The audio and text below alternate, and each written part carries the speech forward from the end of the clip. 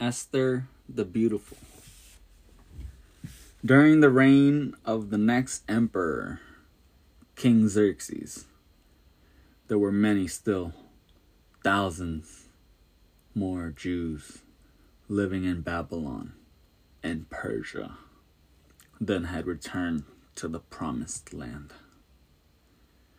The civilization of the Medes and the Persians was still the greatest in the world, and Xerxes was immensely proud of his empire, which stretched all the way from India to Ethiopia.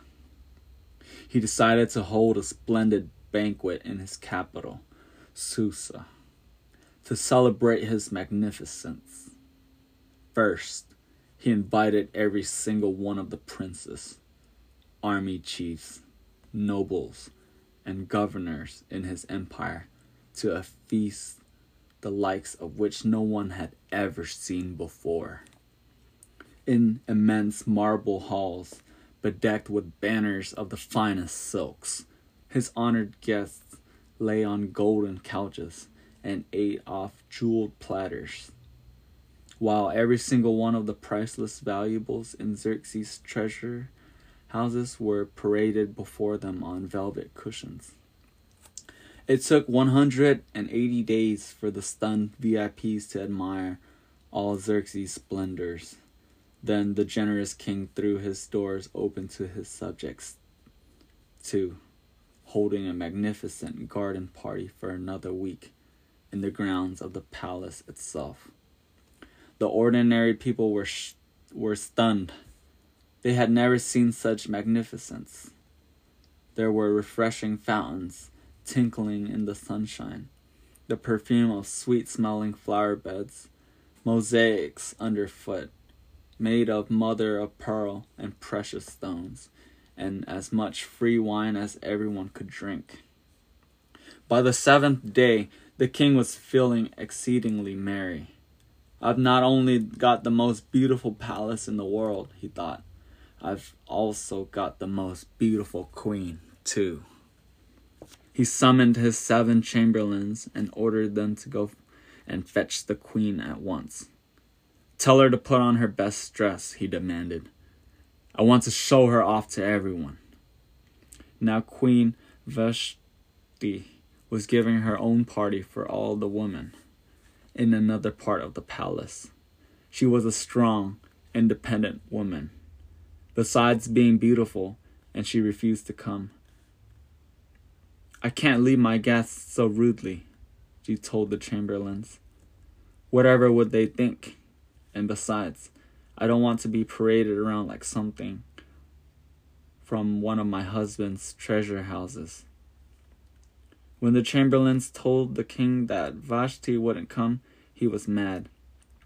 Xerxes' courtiers were far too frightened of the raging king to tell him to calm down. In fact, they all nodded their heads and agreed that he was very right to be so angry. Whatever are you going to do about Vashti?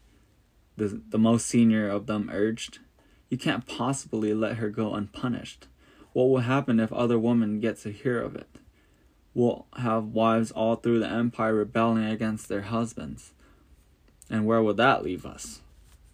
You're right, decided Xerxes. Vashti will have to go. Kick her out and find me a new queen to take her place, one who's even more beautiful.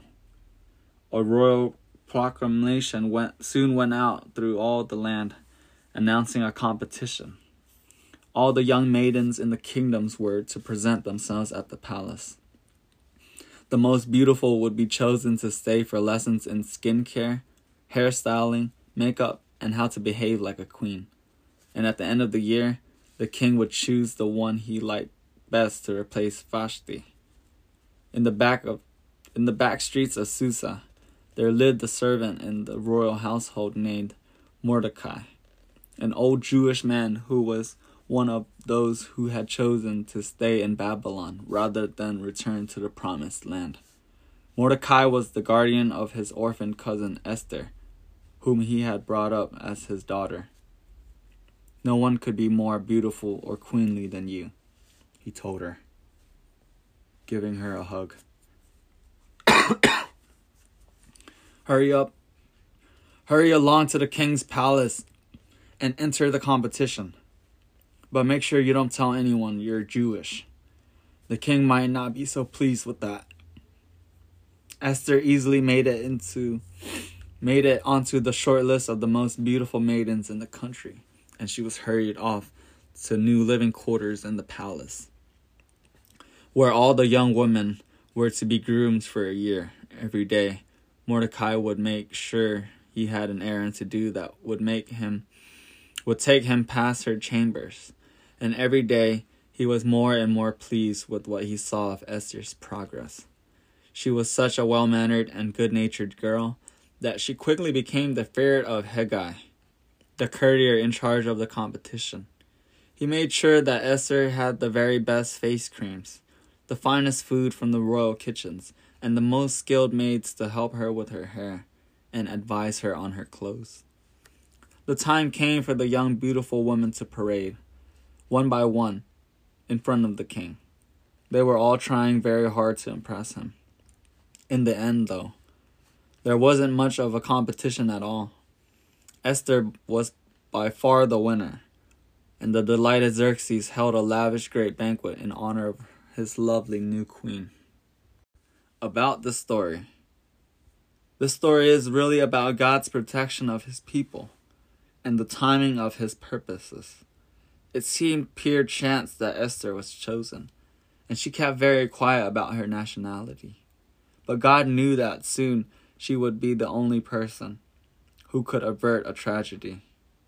The Bible shows God working behind the scenes so that everyone is in the right place at the right time when it really matters.